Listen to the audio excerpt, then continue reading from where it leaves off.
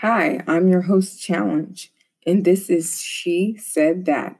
We will talk about real issues and real people with no filter. Let's get started. We are talking about the coronavirus. Half of my family is pro Trump, the other half is not. So we can't do family reunions anymore. We need some healing and not the sexual kind. So hit me up and let me know your opinion on the coronavirus.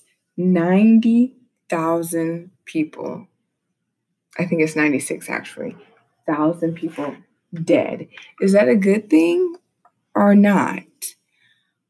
Over 1 million cases. Is that a good thing or not?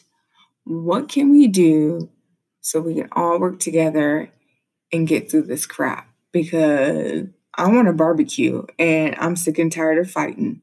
So, everyone, help me out. Hit me up with your opinions and let me know if your family is divided. How do you guys stay together?